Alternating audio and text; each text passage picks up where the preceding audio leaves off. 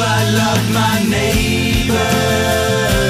Do you love them? Can I feel his pain and his need? They really need you. Welcome to Freedom to Choose from Just As I Am Ministries, a nonprofit providing hope to those caught in the devastation of addiction or who are searching for a better way to live. In this series, The Life, you'll study the life of Jesus. Who is he?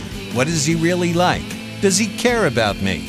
Rich and Susan Collenberg are a husband and wife team who found freedom over 2 decades ago from their lives of drug addiction and alcoholism. They found biblical answers and now share their experience of freedom on Freedom to Choose. Hello, everyone. My name is Rich Collenberg. And my name is Susan Collenberg. And we would like to welcome you once again to Freedom to Choose and our series, The Life. And this is program number 47 on that series, and it's actually kind of an introduction to the Good Samaritan. And so we're going to get going on that here shortly. But before we get going, I just kind of wanted to give a shout-out to some of our sponsors again, like Roeblen Contracting and Mr. Bob Chomey over there and the whole team over there. And I just want to thank them and Family Mechanical Services and Mr. Mike Hodge over there and all of you people that have supported us out through the years. Just wanted to say thank you once again. And Susan, you've been sending a few books out lately, haven't you? We've been sending a lot of resources out. I didn't show you the picture of what went out today, but I think I sent out 10 packages, and they were all for back east because we just started some new stations, and our very first program is airing, and that program was on addiction, and it kind of went over our first series. Our first series, yeah. Right? And so it went over our testimonies and just how God had restored us, from a life of drug addiction and things like that. And so it seems to be making a bit of an impact. So I'm really thankful for that. So if you do want to hear some additional programs from us, you can go on to our website at www.justasiamministries.com.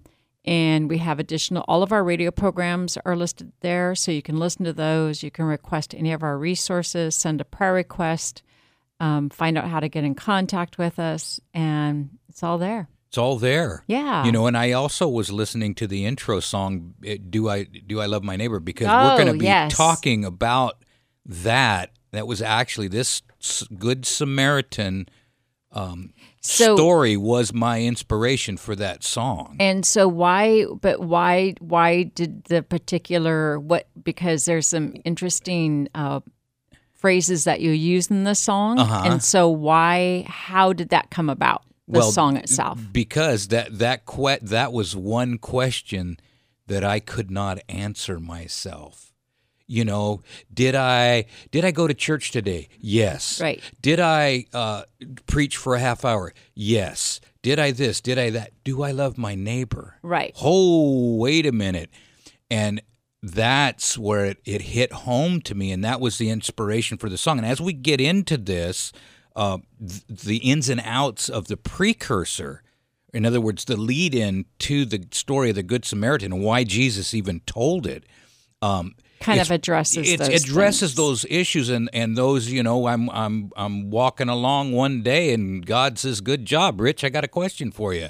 Do you love your neighbor?" Right. And so how many of us kind of get stuck in that cycle of making sure that we do have that checklist all checked off and we do what we believe that God's requiring us to do, but the very basic things we totally forget about, and we can get into a complacency in our experience with God and our fellow man, and we kind of can lose out in the joy and the experience that God is truly desiring us to have. Yeah.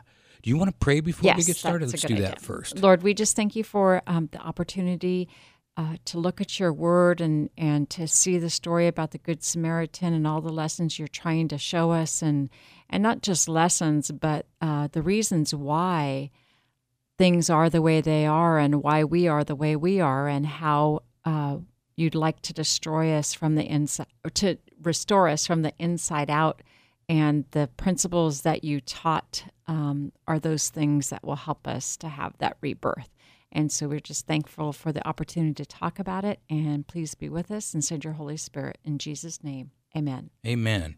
You know what you said in the prayer is almost true, too. Destroy. There's something that does has to be Yes, destroyed. I know. I was like, the old man Yeah, needs that to be old destroyed. man.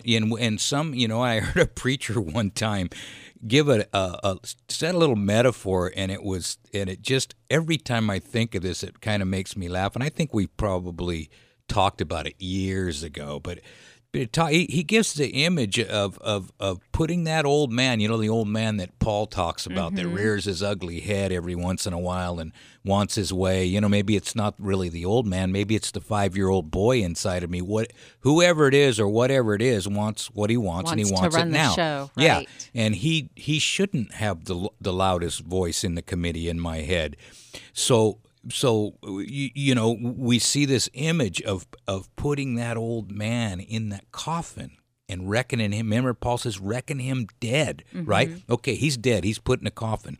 And every morning I get up and I talk to God. And when I'm talking to God, I'm throwing another nail in that coffin. And I go around there and I smile at my wife and hug her, and there goes another nail in that coffin. And then I text back to Ronnie Wyatt. I text back to him in the morning, as he's sending me all of these uplifting quotes that he's getting out of the Bible. And I send back to him, and he says, may blessings be upon your house and your family.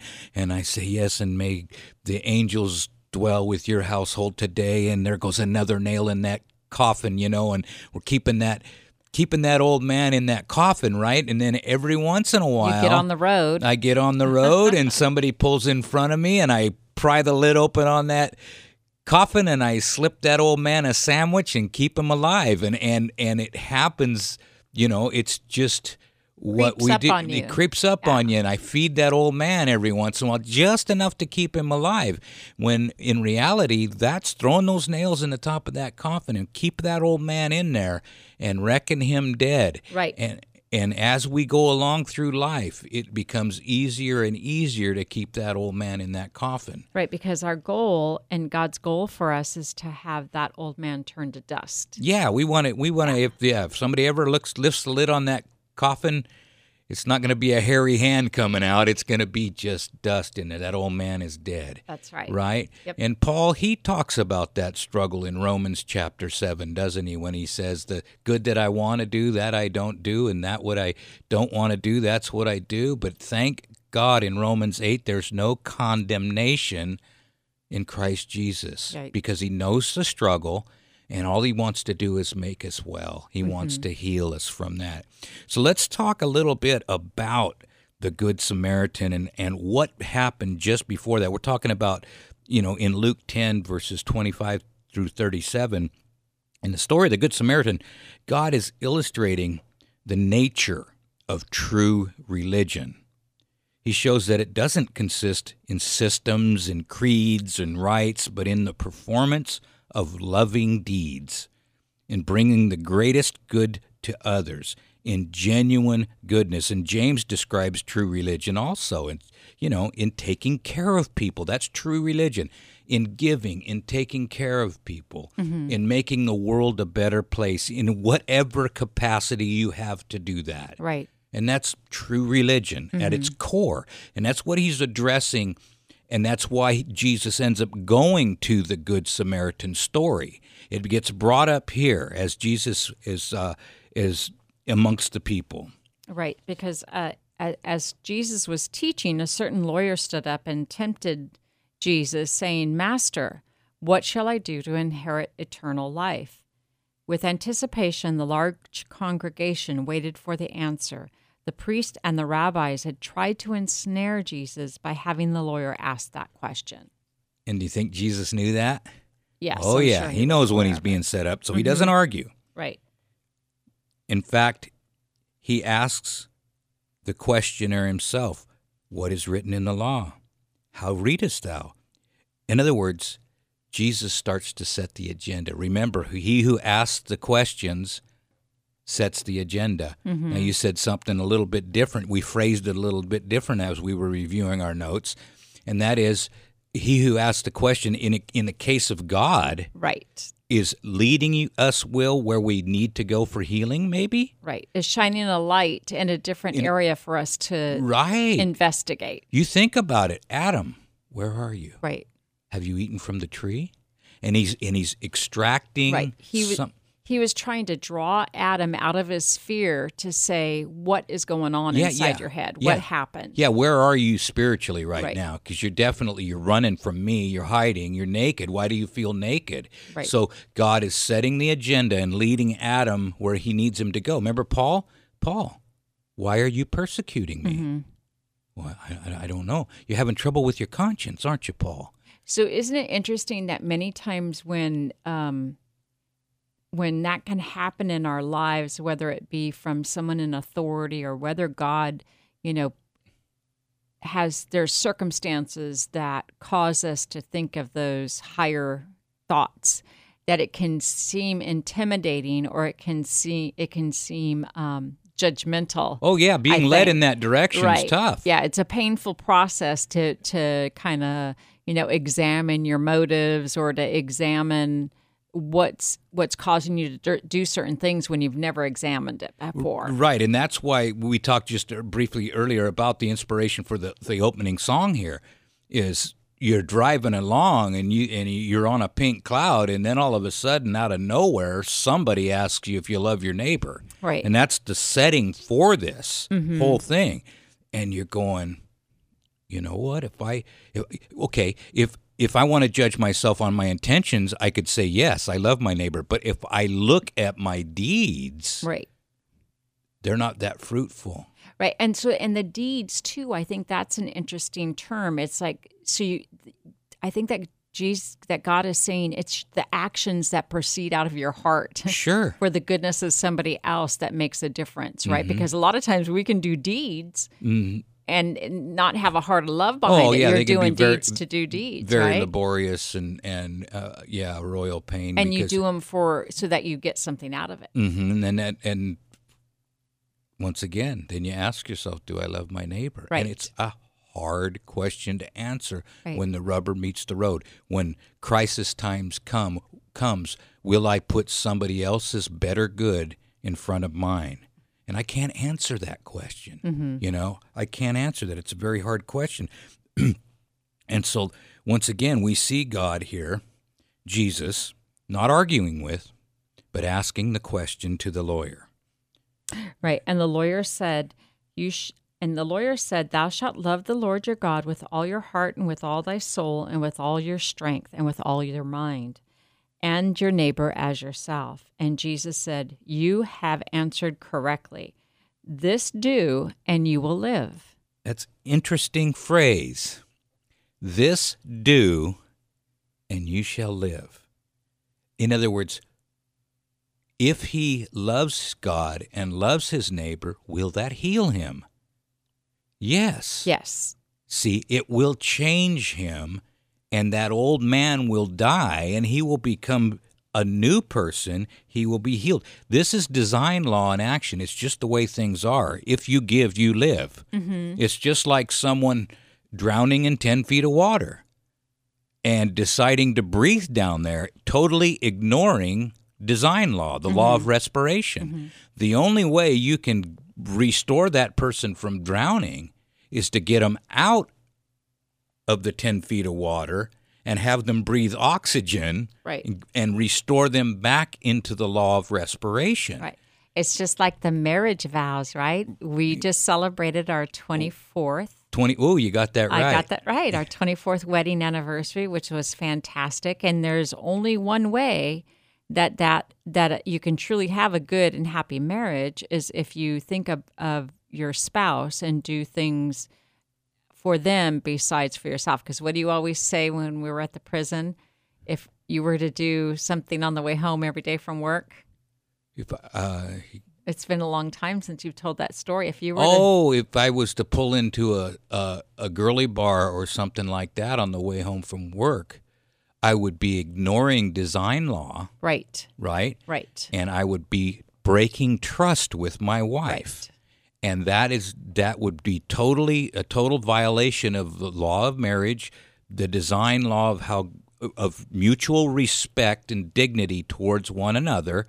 And when I got home, would I be able to look you in the eye? No. No, not because you had changed, but it would change me. So if I'm selfish on the way home, it will change me to where it would drive a wedge in our marriage. Everything that you asked me about my ride home, I would determine was an accusation then. I would be standoffish. I would, you know what I'm saying? Right. It would, just because I would be violating that law. That And not law. violating it, ignoring it. Ignoring it and ignoring the law of trust. And so that's interesting because while you were talking about it, it's always you that says that if you were to do something to break my trust, but what if I was to do something to break your trust? What if I was to go out and buy a bunch of things on a credit card and run up our Have you done that? bills and no. Have you done that? No. Why would you Are you- ask? Are you asking for My face permission turning right red? here on the air? You're asking for No. permission? And to break your trust as far as, overextending our credit or overextending our expenses in a way to please myself, it's the same way. It's So betrayal. it's betrayal. It's And that's what breaking adultery trust. is. Adultery Right. is betrayal. Right. It's breach of trust. Right. That's why Adam committed spiritual adultery in the garden. Right. He betrayed God. Then not only did he betray God, but then he betrayed Eve because he said, "The woman that you gave me," and so he wanted to deflect because he was the one who he had knowingly breached God's trust and turned somebody else in for it. Right. It's kind of weird. It's like Satan's the only one that he didn't do anything wrong to. Out of What the do you whole mean? cast the of only characters, one, the one that he didn't. Well, then Eve said the serpent beguiled Yeah. me, so Satan got thrown in the blame game too. Right. But yeah, this is of course what we inherited. There is to do something wrong, separate ourselves from God, and then start blaming people. Right. Right. And so that's it. So that's the way design law is. And so Jesus says, if you do these things, if you love the Lord your God with all your heart, then you shall live. You will change yourself into someone that would enjoy being around God, Right. right? Instead of running from God. So the lawyer, he wasn't all in with the Pharisees. He'd been studying the Scriptures with a genuine desire to learn their real meaning, and we can kind of tell because he asks in sincerity, "What shall I do?" Now, in his answer to the requirements of the law, he flew right over all the encrusted things that we all add to what God expects from us. And we all add them. We add different things that God doesn't expect, but we make the list long, maybe to make ourselves feel better. But he presented the two great principles on which hang the law and the prophets. The entire Old Testament, in other words, is based on those 10 commandments and everything else. And all it is don't take. If you go through the last 6 commandments, it's very, very obvious. Don't take your father and mother's reputation. Don't take someone's life, right? Don't take their reputation. Don't take their stuff. Don't take their wife. Don't even think about taking. All of it's just don't take, because that's what we are. We're takers. We are afraid for ourselves. And so we want to take at the expense of others. So in this answer, by loving your neighbor and loving God, you're no longer a taker. That problem gets solved. It gets solved. It's a healing message. It's a message of sacrifice. And we saw Jesus as he came, not only on the cross, but just a constant attitude of sacrifice. You don't think it wasn't a sacrifice to go touch a leper in front of a bunch of angry priests? You don't think it wasn't a sacrifice to talk to a Samaritan woman at the well with all your disciples there, wondering what on earth you're doing? all these things that he did. Well, and I think that's what it was. His sacrifice was his loving service, Constant. right? To go against no matter what was going on, Whatever the social around norm him, was, right? didn't matter. Yeah, he didn't matter the ridicule or the talk that was going to be going on behind his back or the accusations. He was here to demonstrate what the Father would do if the Father was here. Yep, and he saw that big picture that this temporal gain that everybody, and I kind of, on the freeway today, I was kind of like, this freeway is a metaphor. As you look, everyone is in the lane that is going to get them the best. Get them there the fastest and then the when safest. when they want to go around they're going to move into a lane that's going to do them better. And everybody's on their way somewhere. They've got their own agenda, and that freeway is their mechanism to get there. And they're going to go into the lane that serves them the best. And very seldom do we go into the lane that serves someone else the best. Right. The guy that is in a hurry and you can tell behind you, then a lot of times we don't say, well, he's really in a hurry, I'm going to move out of his way. Sometimes we do. Yeah. And that is the proper attitude, because we have no idea why someone else might be in a hurry other than they are in a hurry. Okay, well, then I'll get in the lane that serves him the best. Right. And I think that it's those small principles and those small actions and the small understanding of what we can understand in our own lives that makes a difference. You know what I mean? It's not it is the big things, but it's also the small things. It starts at the small things. Right. And Jesus did say, if you can't be faithful in the small things, God's not going to give you the big things. Right. And this is what it's good about the Christian walk, but it's also very frustrating, is I fail at a lot of really small things. You know what I mean? And I'm sure there's a lot of you out there that you notice that, man, it's these little simple things, and I fail at them. And then, of course, the whole cycle starts that, the prayer of to God about, God, how rotten I am and all that kind of stuff. I don't know if you pray that way, but sometimes I can get into a real cycle if I really get the proper light out. I don't know if it's called the proper light. Maybe it's not, but we can fall into that of putting the microscope on ourselves, and that sometimes is not healthy. Right. That trap can be, because it's our own microscope, right? It's our own microscope. Yeah. Because if we look at if we look at ourselves through the eyes of God, even though we have something that needs to be changed or needs to be corrected, God always does it in a loving way. He's not going to browbeat us into submission. He's like the leader, right? You can either be a pusher as a leader, or you can be someone that draws people.